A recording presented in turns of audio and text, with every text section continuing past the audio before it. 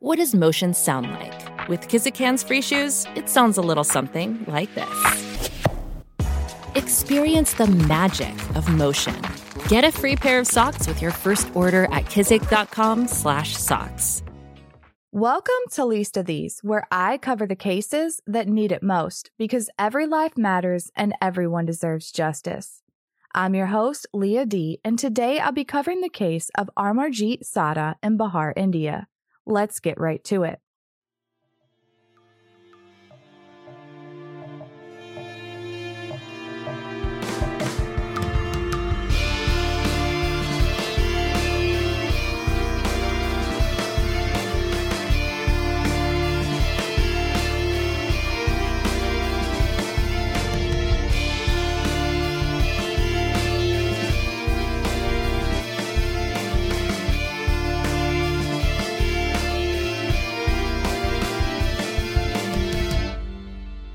Bihar is a state in eastern India with Nepal to the north and the Indian states of West Bengal to the northeast and Uttar Pradesh to the west. Bihar is one of India's most densely populated states, with well over 850 people per square mile. It's mostly rural, with the overwhelming majority of the population living in compact villages dotted across the plains. Life in those villages is plagued with poverty, illiteracy, unstable housing, and limited access to medical care. While things have improved for the people of Bihar in the 21st century, nearly half the population remains unable to read or write, especially the women and girls. All this according to the Encyclopedia Britannica. It goes without saying that life in the villages is hard, and it's even harder for certain classes of people. According to the latest data from Pew Research, the country of India, which is the second most populated country in the world, only behind China, leads the world in the number of people who practice Hinduism. In fact, nearly 80% of the population identify themselves as Hindu. The Hindu religion is generally accepted to be one of the oldest religions, dating back more than 3,000 years. Before we get into this, I'd like to point out that as with any other religion, not all Hindus practice in the same way or share the exact same beliefs. And as you can imagine, practices of ancient Hindus is different from what is practiced today and varies by region. In order to understand today's case, it's important to understand the region and their practices. I researched as much as I could and tried like hell to learn pronunciations to bring you the most accurate information. But if I have gotten something wrong, please feel free to reach out. With all that said, let's get right back into the story. According to the BBC, one age-old tenet of the religion dates back 1,000 years BC and is documented in the Manu Smriti or Laws of Manu. This religious text acknowledges the caste system as the basis of order and regularity of society. What is the caste system? According to the Set Free Alliance, the caste system is deeply rooted in the Hinduism belief in karma and reincarnation. It divides Hindus into 4 main categories based on who they were in their past life, their karma, and what family lines they come from. These 4 main categories are Brahmins, Kshatriyas, Vaishyas, and the Shudras. According to the BBC, each caste was affiliated with a part of the body of Brahma, the Hindu god of creation. At the top of the hierarchy were the Brahmins, who were mainly teachers and intellectuals and are believed to have come from Brahma's head. Then came the Kshatriyas, or the warriors and rulers, supposedly from his arms. The third slot went to the Vaishyas, or the traders, who were created from his thighs. At the bottom of the pile were the Shudras, who came from Brahma's feet and did all of the menial work. The main castes were then further divided into about 3,000 castes and 25,000 subcastes, each based on their specific occupation. And there is one group outside of the caste system altogether. They are known as the untouchables, or the Dalits. According to NBC, Dalit is a word that can mean oppressed, broken, or crushed, and refers to those formerly known by the dehumanizing term untouchables. Over the years, the community has taken the term Dalit for itself, in a way reclaiming the name. In the 1920s, a movement began to abolish the caste system altogether. According to Columbia University, one of the great leaders of that movement was Dr. B.R. Ambedkar, who himself was from the Dalit caste. But Dr. Ambedkar went on to earn several degrees, one of them being his doctorate from Columbia University. By 1948, negative discrimination on the basis of caste was banned by law and further backed by the Indian Constitution. The Indian Constitution was fully signed on January 24, 1950. While that should have been the death of the caste system, it wasn't. According to the National Geographic and the Pew Research Center, the caste system persists today. It isn't followed so much for religious reasons anymore, and nearly all Indians, regardless of their religion, identify with a caste. Discrimination against the lower caste has improved dramatically. However, in some less developed regions of India and South Asia, discrimination still exists, especially for the outcast or the Dalits. You see, since Dalits are considered by some as impure from birth, they are tasked with jobs that are traditionally considered unclean.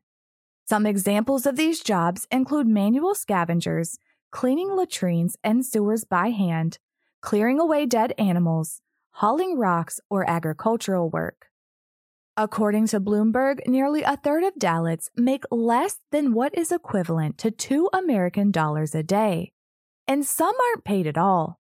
Though it was made illegal by the Indian government in 1976, some of the workforce is trapped in a modern-day form of slavery known as bonded labor. Bonded labor is pretty much what it sounds like, where a worker agrees to pay off a debt through manual labor. This could be a debt from generations ago or a new one.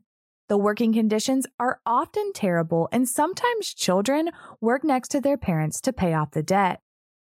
According to the Global Slavery Index, as recent as 2018, it's estimated that around 8 million Indian people were unpaid workers or held in debt bondage. Since it's illegal and hard to track, that's a lowball estimate, and it's believed the number is much higher. While things have improved, we're still talking about millions of people trapped in an inescapable cycle of extreme poverty, illiteracy, and oppression. And with that comes a breeding ground for violence inflicted upon the community, and sometimes even from within. In 1998, Amarjeet Sada was born. Amarjeet's family were considered outcasts and lived in one of the most poverty-stricken areas of India. They lived in a Mushashari village in Bihar, and Amarjeet's father worked as a laborer. According to the Indian Village Directory, the village is geographically small, only roughly a square mile in total. Resources are already limited, and with roughly 4,000 people living in that small of an area, life for the Sada family and the Mushashari village was difficult. Fast forward a few years to 2007. Amarjeet was now 8 years old. According to The Sun, the boy was described as a loner who liked climbing trees and roaming around the local area. According to the book Twisted, a profile of Indian serial killers, in May of 2007, another local woman named Chanchan Devi set out to take care of some errands. Devi had a 6-month-old baby girl named Khushbu. The little girl had fallen asleep in her stroller, and Devi still had errands to run. So she parked the stroller in the shade of a tree at the primary school so the infant could nap while she finished up her errands. There were plenty of officials from the school around, so Devi thought her little girl would be safe. A short time later, she returned to find the stroller was empty. Her 6-month-old daughter was nowhere to be found. The mother, of course, was frantic. She began searching for her little girl, and as she did, so did everyone else. Word quickly spread throughout the village that a 6-month-old child was missing. And as everyone searched, there was a name that kept coming up: Amarjeet Sada. But how and why were villagers talking about an 8-year-old child? Surely an 8-year-old had nothing to do with the disappearance of an infant. At some point, according to Crime Wire, one of the villagers remembered that they had seen Amarjeet carrying a child. According to Twisted, a group of villagers went to the boy's home and questioned him about the infant's disappearance. His words sent a chill down their spine. Amarjeet stated, "I put her to sleep by beating her with a brick." He then led the group to a grassy area near the school where they found the 6-month-old child's body, badly beaten and covered with grass, twigs, and leaves. The police were contacted and Amarjeet was taken into custody. The India Times reported that as Amarjeet Sada was questioned, he told the officers that if they would get him biscuits, he would tell them everything. Biscuits in India are cookies in America, and officers did get the boy some cookies. After getting those cookies, the 8-year-old said, "She was sleeping in the school. I took her a little away and killed her with a stone and buried her." The officer in charge of the police station said that as the boy confessed, he spoke little but smiled a lot and, of course, repeatedly asked for cookies. Amarjeet eventually detailed for officers how he had been roaming around the school that day when he saw the little girl sleeping in her stroller. With zero provocation, he picked her up and took her into the mangrove forest adjacent to the school. He smashed her face with a rock, killing her instantly, and then buried her in the grass and walked home. But his confession didn't stop there, because Khushbu wasn't Amarjeet's first victim or even the second. What Amarjeet described next to officers made him the world's youngest serial killer.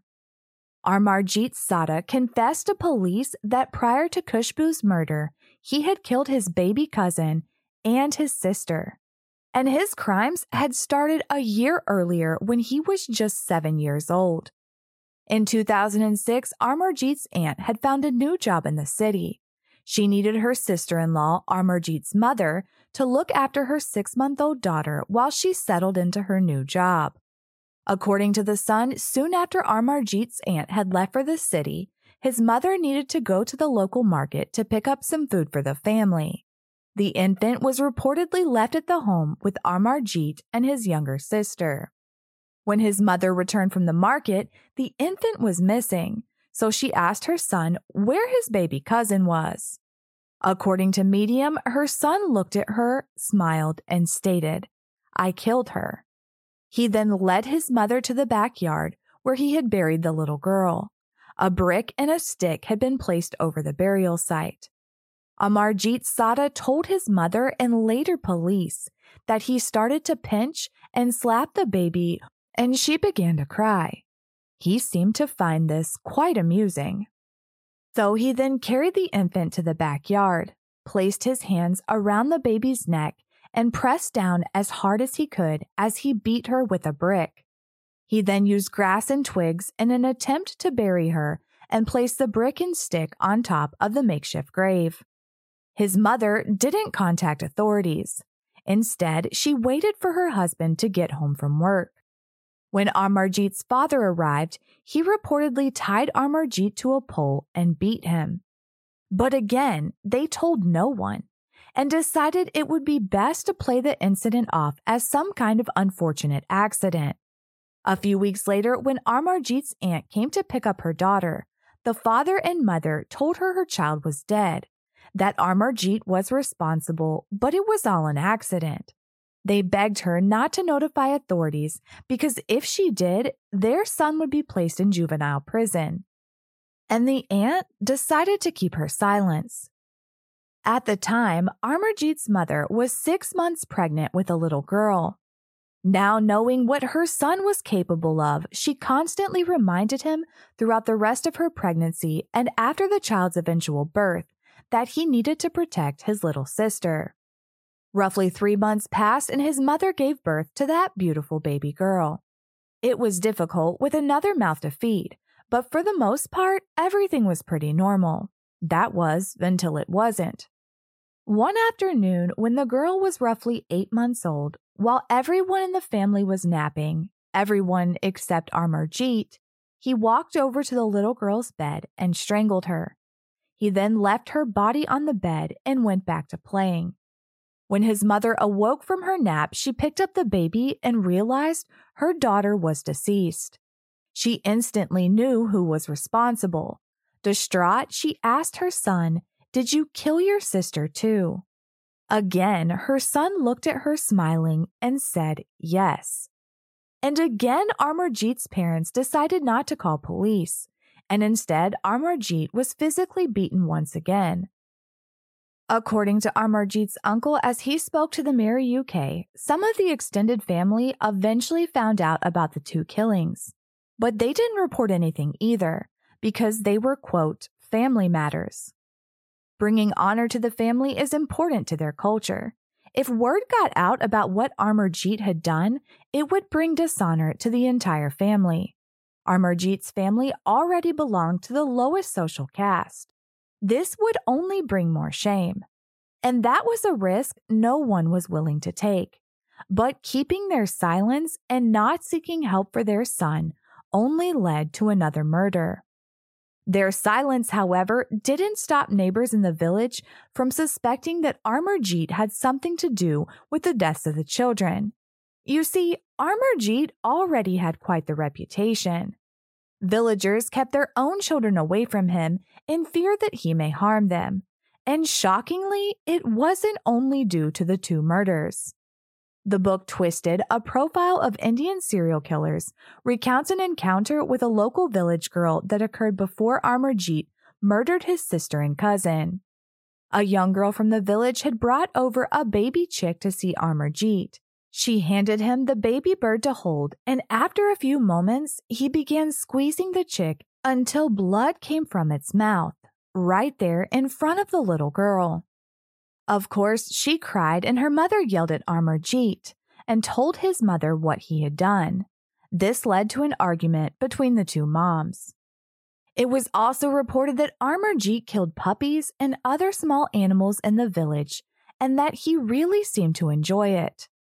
The signs were there, but no help was ever sought for Amarjeet Sada. Instead, as we know, his crimes were hidden until it wasn't possible to hide anymore. And that cost 3 infants their lives. After his confession, Amarjeet Sada was taken into custody and, according to Indian law, charged in the juvenile court system. According to the American Psychological Association, the most basic definition of a serial killer is an individual who repeatedly commits murder, typically with a distinct pattern in the selection of victims, location, and method.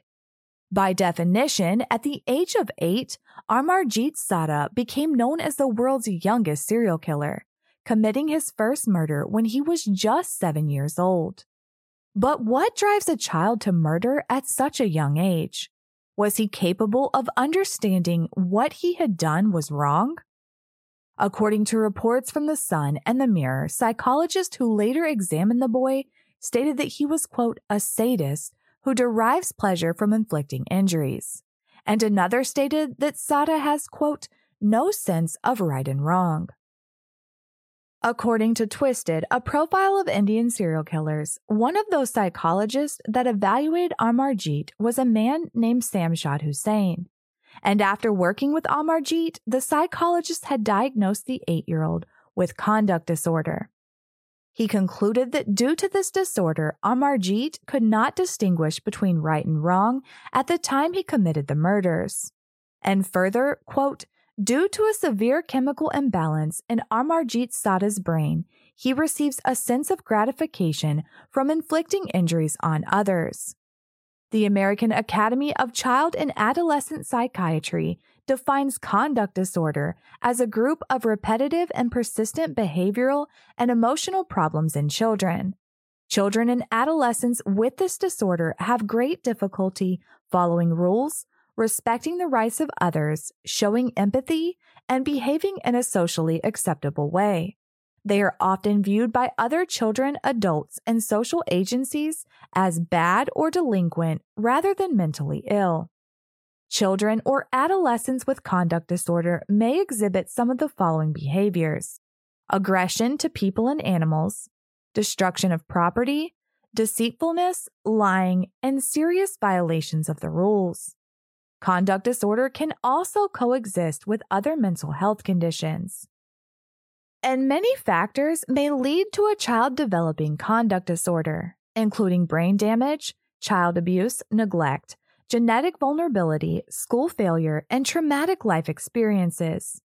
Even from our limited knowledge of Amarjeet's background, we do know that he did not have access to education, lived in extreme poverty, and was physically beaten.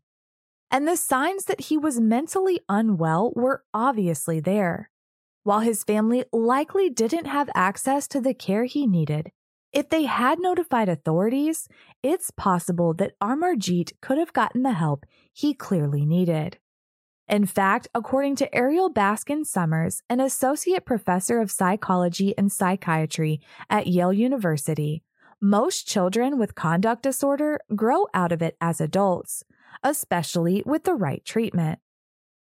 However, there is one small subtype known as conduct disorder with callous and unemotional traits, or CU traits, that can persist into adulthood and translate into psychopathy later on. Studies have shown that the presence of CU traits in children and adolescents diagnosed with conduct disorder place them at an increased risk for developing psychopathy in adulthood.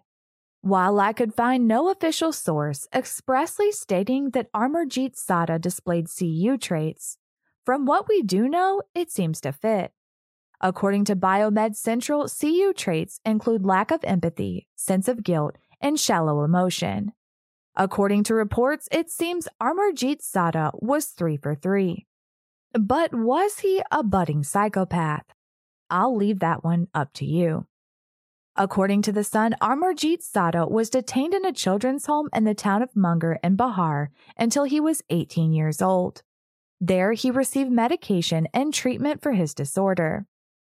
He turned 18 in 2016, and it is believed he was released and is currently living under a different name. Where exactly, no one seems to know.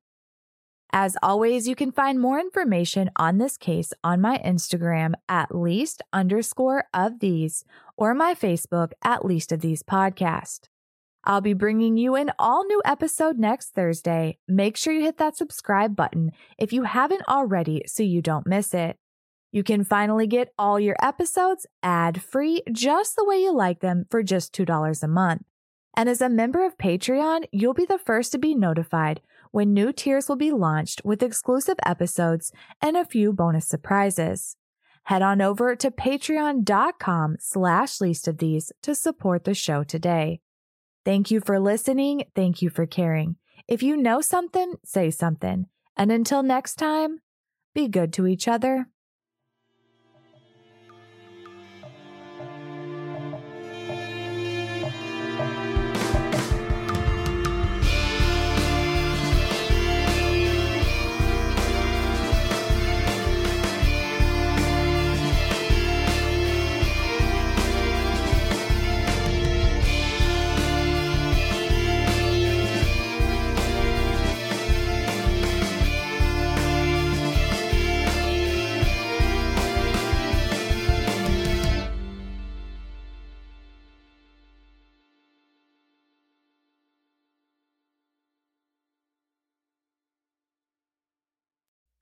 In the 1970s, John Todd burst onto the evangelical scene with a shocking tale. He claimed to be a former witch, involved in a then unheard-of secret organization called the Illuminati, and urged Christians to prepare for a violent world takeover. First of all, the number one weapon in everybody's home should be a 12-gauge pump shotgun. Hear the amazing story of one of the originators of the modern-day conspiracy theory.